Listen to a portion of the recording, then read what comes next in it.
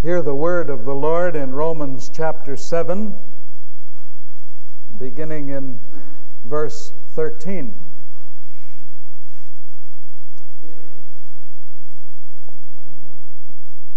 Did that which is good then bring death to me? By no means. It was sin working death in me through what is good, in order that sin might be shown to be sin, and through the commandment might become sinful beyond measure. We know that the law is spiritual, but I am carnal, sold under sin. I do not understand my own actions, for I do not do what I want, but I do the very thing I hate. Now if I do what I do not want, I agree that the law is good. So then it is no longer I that do it, but sin which dwells within me. For I know that nothing good dwells within me, that is, in my flesh. I can will what is right, but I cannot do it. For I do not do the good I want, but the evil I do not want is what I do. Now if I do what I do not want, it is no longer I that do it, but sin which dwells within me. So I find it to be a law that when I want to do right, evil lies close at hand. For I delight in the law of God in my inmost self, but I see in my members another law at work, and at war with the law of my mind, and making me captive to the law of sin which dwells in my members. Wretched man that I am, who will deliver me from this body of death? Thanks be to God through Jesus Christ our Lord. So then, I of myself serve the law of God with my mind, but with my flesh I serve the law of sin. Oh, the depth of the wisdom and knowledge of God! His ways are past finding out.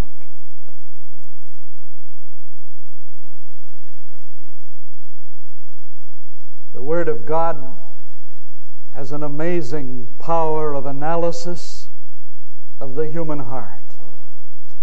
It can look within it and not only diagnose its ailments, but prescribe the very remedies which are needed for every hurting spirit. And this section of Romans chapter 7 is an X-ray of God to diagnose the need of your heart. The results of the X-ray are immediate. They bring to us a picture that there are many within Christendom, within this room, who, naming the name of Christ and considering themselves to belong to Him, yet know nothing of His help and joy, and for whom religion is really a pretty dreary business, to be carried, to be sure, but at best a necessary kind of evil. They want to be Christ's, but the burden is heavy, and the way is long. And perhaps even in the reading of these words you found an X-ray of your own heart. The Holy Spirit uses Paul's own experience as the equipment of diagnosis. For Paul's not writing here academically, detachedly. This is the agony of his own soul. He's writing in his own blood, the experience of his life. He's looking back upon it through regenerated eyes. But the period of his life into which he looks is the Damascus Road crisis. He sees himself as a man who has experienced keenly the limitation of the law. What then would be the summary of these words. If we had to put them together, we might strike a line and say, the law is utterly unable to deliver. Only the grace of Christ can save. The law is utterly unable to deliver. Only the grace of Christ can save. But I can almost detect that someone is saying, but who is tempted to observe the Jewish law now as a way of salvation? Well, probably no one of us, but Paul's admonition and experience go far broader than just the Jewish law observance. He is getting to a basic tendency of human life, which exists in every age, with different trappings and different words. Nevertheless, in every generation, this particular trap comes alive, and even the elect, if it were possible, could be deceived by it. It will not die, this particular error. It is like a fog that comes under the doorway and through the windows. It is everywhere. This lie, this bondage into which Paul had been brought and kept, and which finally he saw as a great limiting, deadening factor in his life, and from which he was graciously delivered. What is this trap? It was evident in Paul's day. It is evident in ours. It is here. Could we call it the lie of legalism? The lie, because, as we read in verse 14, we know that the law is spiritual. Paul knows that the law is spiritual. That is, it comes from a spiritual God. It is a transcript of his character. And the law does not only concern itself with the external things, but it goes to the desires and thoughts and imaginations of the heart. The law is a spiritual thing. It controls the inner impulses of a person. It is noble. It has a destiny. It has a permanence of a kind. And the law, therefore, is a very lofty and wonderful thing coming from God. We know that the law is spiritual. And as Paul said to his young disciple Timothy, the law is good if a man use it lawfully. But therein is the snare. It's because the law is spiritual and good that it is tempting to use. It is at hand as the answer to a soul under the conviction of the Holy Spirit. You may have read a book, a biography of a great saint or missionary. You may have read an account of a revival meeting. You may have heard a music or a message that stirred your heart. You may have seen a Christian film that brought tears to your eyes. And you came under the sensitive working of the Holy Spirit. He began to show you how shallow and empty your life really was. And you made an inner determination to become a Christian and to follow after this view of the higher life that you saw. And at hand, presented by the evil one, was the law as the remedy for your soul's hurt.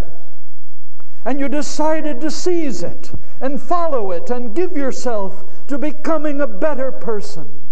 You attended church, perhaps even joined the church, and you're seeking by disciplines of various kinds to become a better and better person. You know the law is spiritual. You're not only reforming the outside, you're caring about attitudes and desires and imaginations. But there's the snare. What you seized upon was the lie of legalism. That lie is that righteousness can be achieved by works. James Stewart, in his book, A Man in Christ, gives us some of the features of legalism, which are the same in every age. They are here. For example, legalism is the redemption by human effort.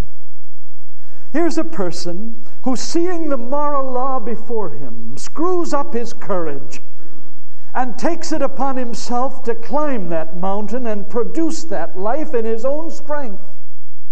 And he will gallantly set out on this mission, but ultimately and inevitably he will come to disillusionment and failure. This is a person who decides that he will build a better life and throw himself into what he does, but the building he erects is a Babel, a tower that is an abomination to God.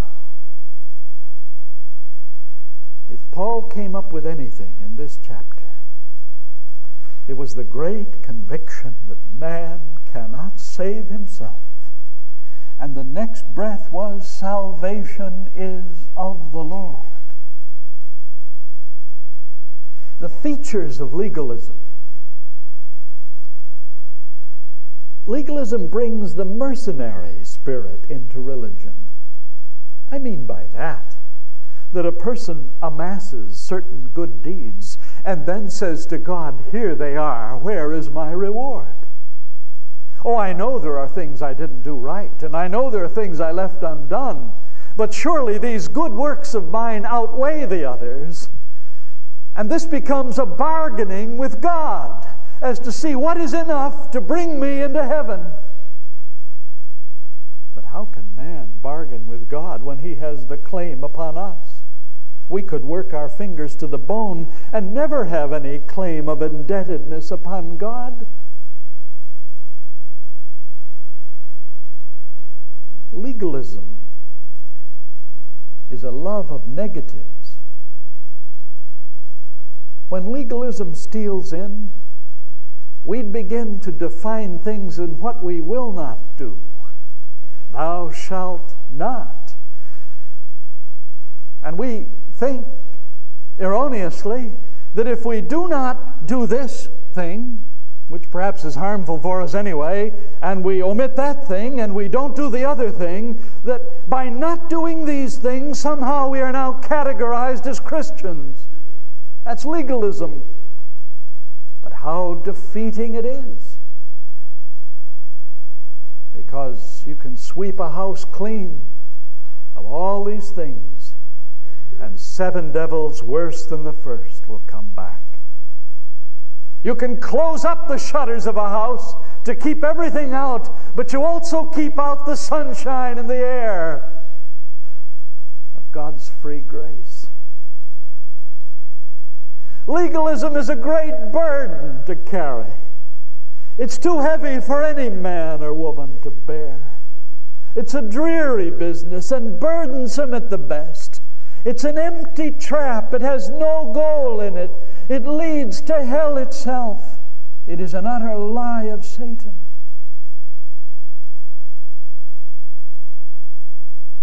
Paul looks back and says, that's where I was.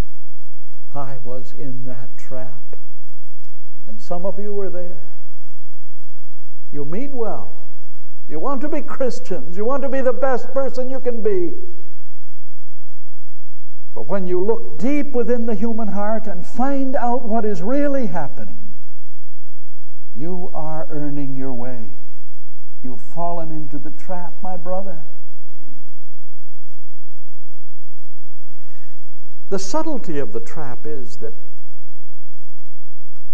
it does not recognize the power of human sin.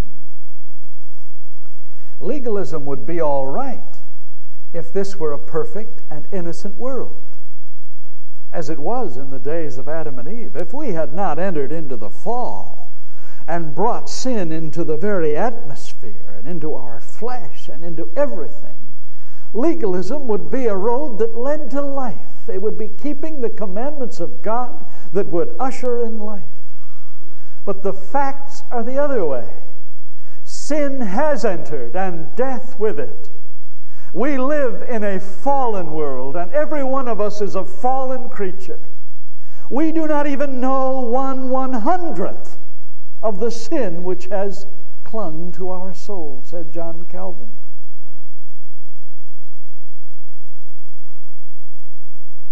It is sin working in the flesh that makes law unable to help us and defeats the intentions of law. It is the power of sin working in the flesh which weakens law and defeats its intentions. For example, this is what Paul says in verse 14. I am carnal. I am carnal. What he means by that is that I am fleshly.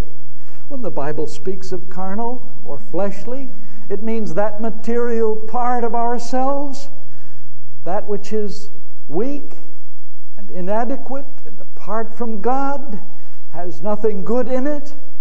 Not that the flesh is in itself evil, but that the flesh of man is the very point where sin as a force comes and attacks man and uses the opportunity to do evil in the heart of man. So when he says, I am carnal, he's saying this flesh of mine has become the attack point for sin, which has set up its household within my flesh. He's recognizing the reality. He could never recognize this if he weren't looking back from regenerate eyes. But in his own position of simply being convicted of sin and not ushered into Christ, he couldn't do anything about it. I am sold under sin. He meant by that, of course, that sin was his tyrant, it was his master. And this is simply a following up on Romans chapter 6, verse 16. Do you not know that if you yield yourselves to anyone as slaves, you are the slaves of the one you obey, either of sin or of obedience? And so right there, we can see that Paul knew himself to be sold under sin. You see, legalism doesn't recognize how pervasive and strong and deep the power of sin is. But let me show you what it does to the conscience. It torments the human conscience. It blinds the human judgment. It brings the conscience into slavery. It destroys the fellowship of the conscience with God. It hardens the heart. Sin warps the moral sense of man till he can call good evil and evil good. Thus, sin really has the upper hand in the person who is under conviction but not yet ushered into Christ. And that's exactly where Paul said he was. He said, I don't understand my own actions. I do not do what I want, but I do the very thing I hate. And again in verse 18, he said, I know that nothing good dwells within me. I can will what is right, but I cannot do it. It is no longer I that do it, but sin which dwells within me. In other words, this man was under great difficulty and in a most precarious situation. He found himself being governed by a principle which was not aligned with his own highest powers. And that part of him which had been enlightened by the Holy Spirit and which saw that the law was spiritual could not seem to control the rest of his being. The things that he wanted to do and accomplish, he could not do because of sin which dwelt within him. Now, this is what law and legalism will not and does not recognize. Look then at the condition of this person, maybe yourself, who, under the conviction of the Holy Spirit, has been brought to a certain point of enlightenment, perhaps even calls himself a Christian, but yet finds his own experience echoed here. This person is in a great struggle. And you can see the struggle illustrated right there in verse 22. I delight in the law of God in my inmost self. Here was Paul. The Spirit of God had come upon him.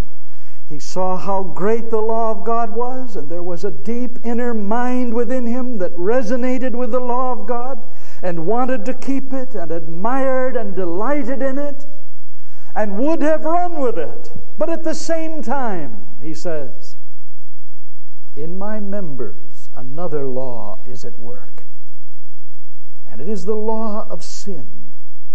And this law, this force of sin, has set up a military base in my body. And from the military base of my flesh, it has a strategy which is fiendish and devilish and very definite to conquer me. And the law of sin being so strong, it has me at spear point. And it marches me to the wall. And though in my law of my mind I delight in the law of God, I am utterly helpless because sin has me in its grip. That's the plight of the nominal Christian.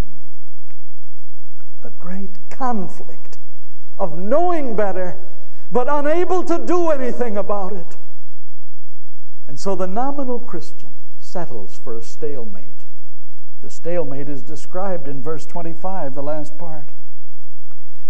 So then, I myself serve the law of God with my mind, but with my flesh I serve the law of sin. There's the stalemate.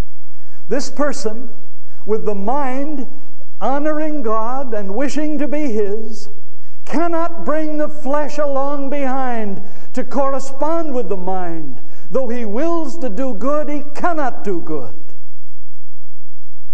What a plight. What a stalemate. And this is precisely where many American Christians find themselves today. In their mind, they are admiring the truths of God's Word.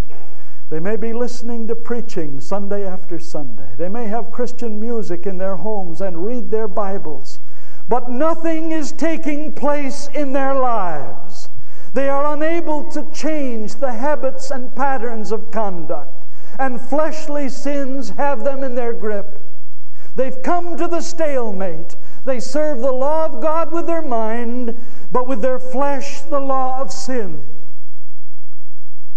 This is a terrible division of mind and body. It is abomination in the sight of God. But it is the plight of the soul that has been touched by the conviction of the Holy Spirit, but not delivered into the freedom that there is in Christ.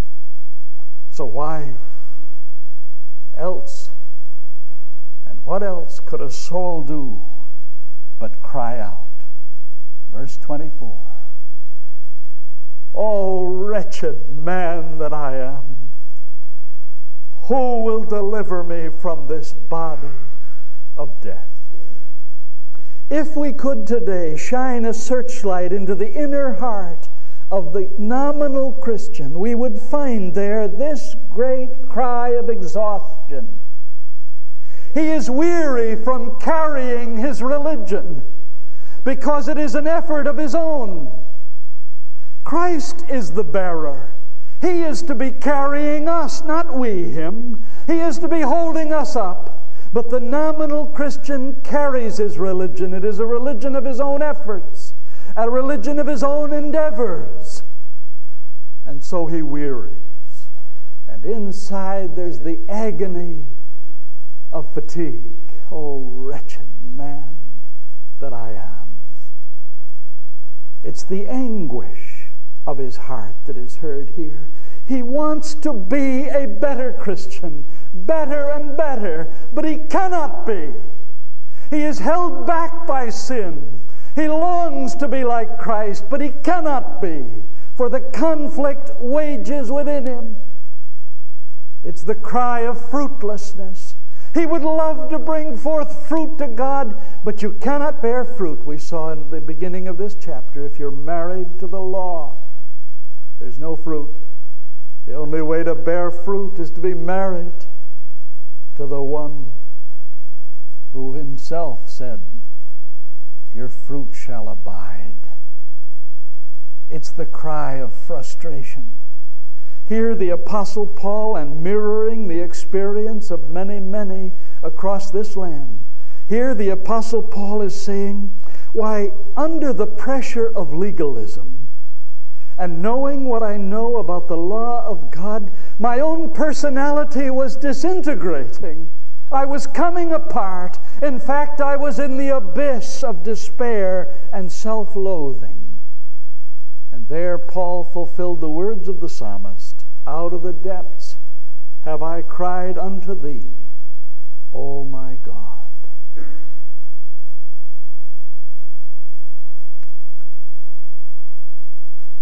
Then, when the apostle has given his great cry of frustration, the Spirit of the Lord leads him to a beautiful parenthesis in which he says, "Thanks be to God through Jesus Christ our Lord." Because standing on the other side of the Damascus road, he knows that he came out of that terrible struggle into the freedom of Christ. You see, he had a power problem. He knew what to do right, but he did not have the strength to do it in the law. But when he met Jesus Christ, he got connected with the power of the grace of Jesus Christ. And he found that that power set him free from the law of sin and death and ushered him into the realm of the grace of Christ. The moment he thinks of Christ, he thinks of grace. When he thinks of the Father, it is his love. Of the Spirit, it is his fellowship. But of the Savior, he thinks of his grace. Grace is God doing for us what we could never do for ourselves. It is getting what we do not deserve. The grace of Christ is furnishing to us all the riches of heaven at his personal expense. So he gives us forgiveness and love and joy and freedom. And he himself pays with the nail prints in the hands and the crown of thorns and the sword in the side and the wrath of God and hell itself. All this he paid that there might be free grace, that no soul should labor on in legalism. Oh, how opposite they are. Grace is receiving. Legalism is achieving. Grace is resting. Legalism is striving. Grace is abiding. Legalism is fretting. Oh, what great contrast they are. There is no hope in legalism.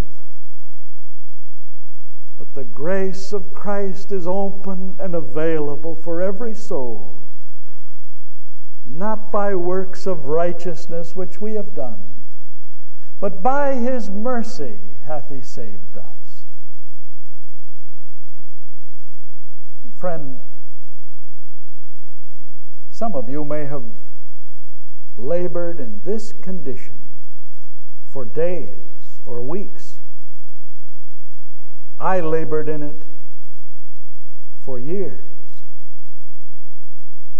But God brings freedom to all who will repent of this endeavor.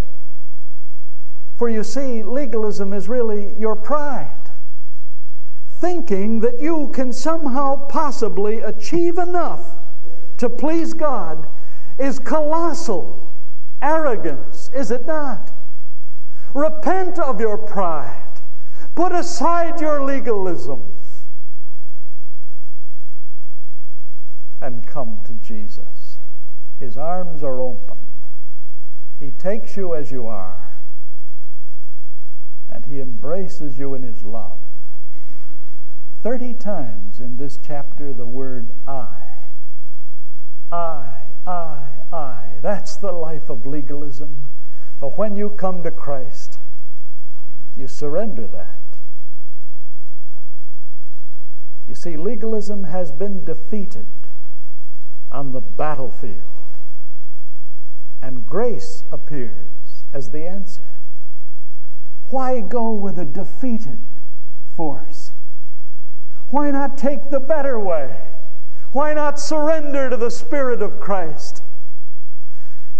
And bathing in His grace, leave Romans 7 behind you and come into the beauty of Romans chapter 8. There is therefore now no condemnation to those who are in Christ Jesus. Hallelujah. There is room there for you. Let us pray.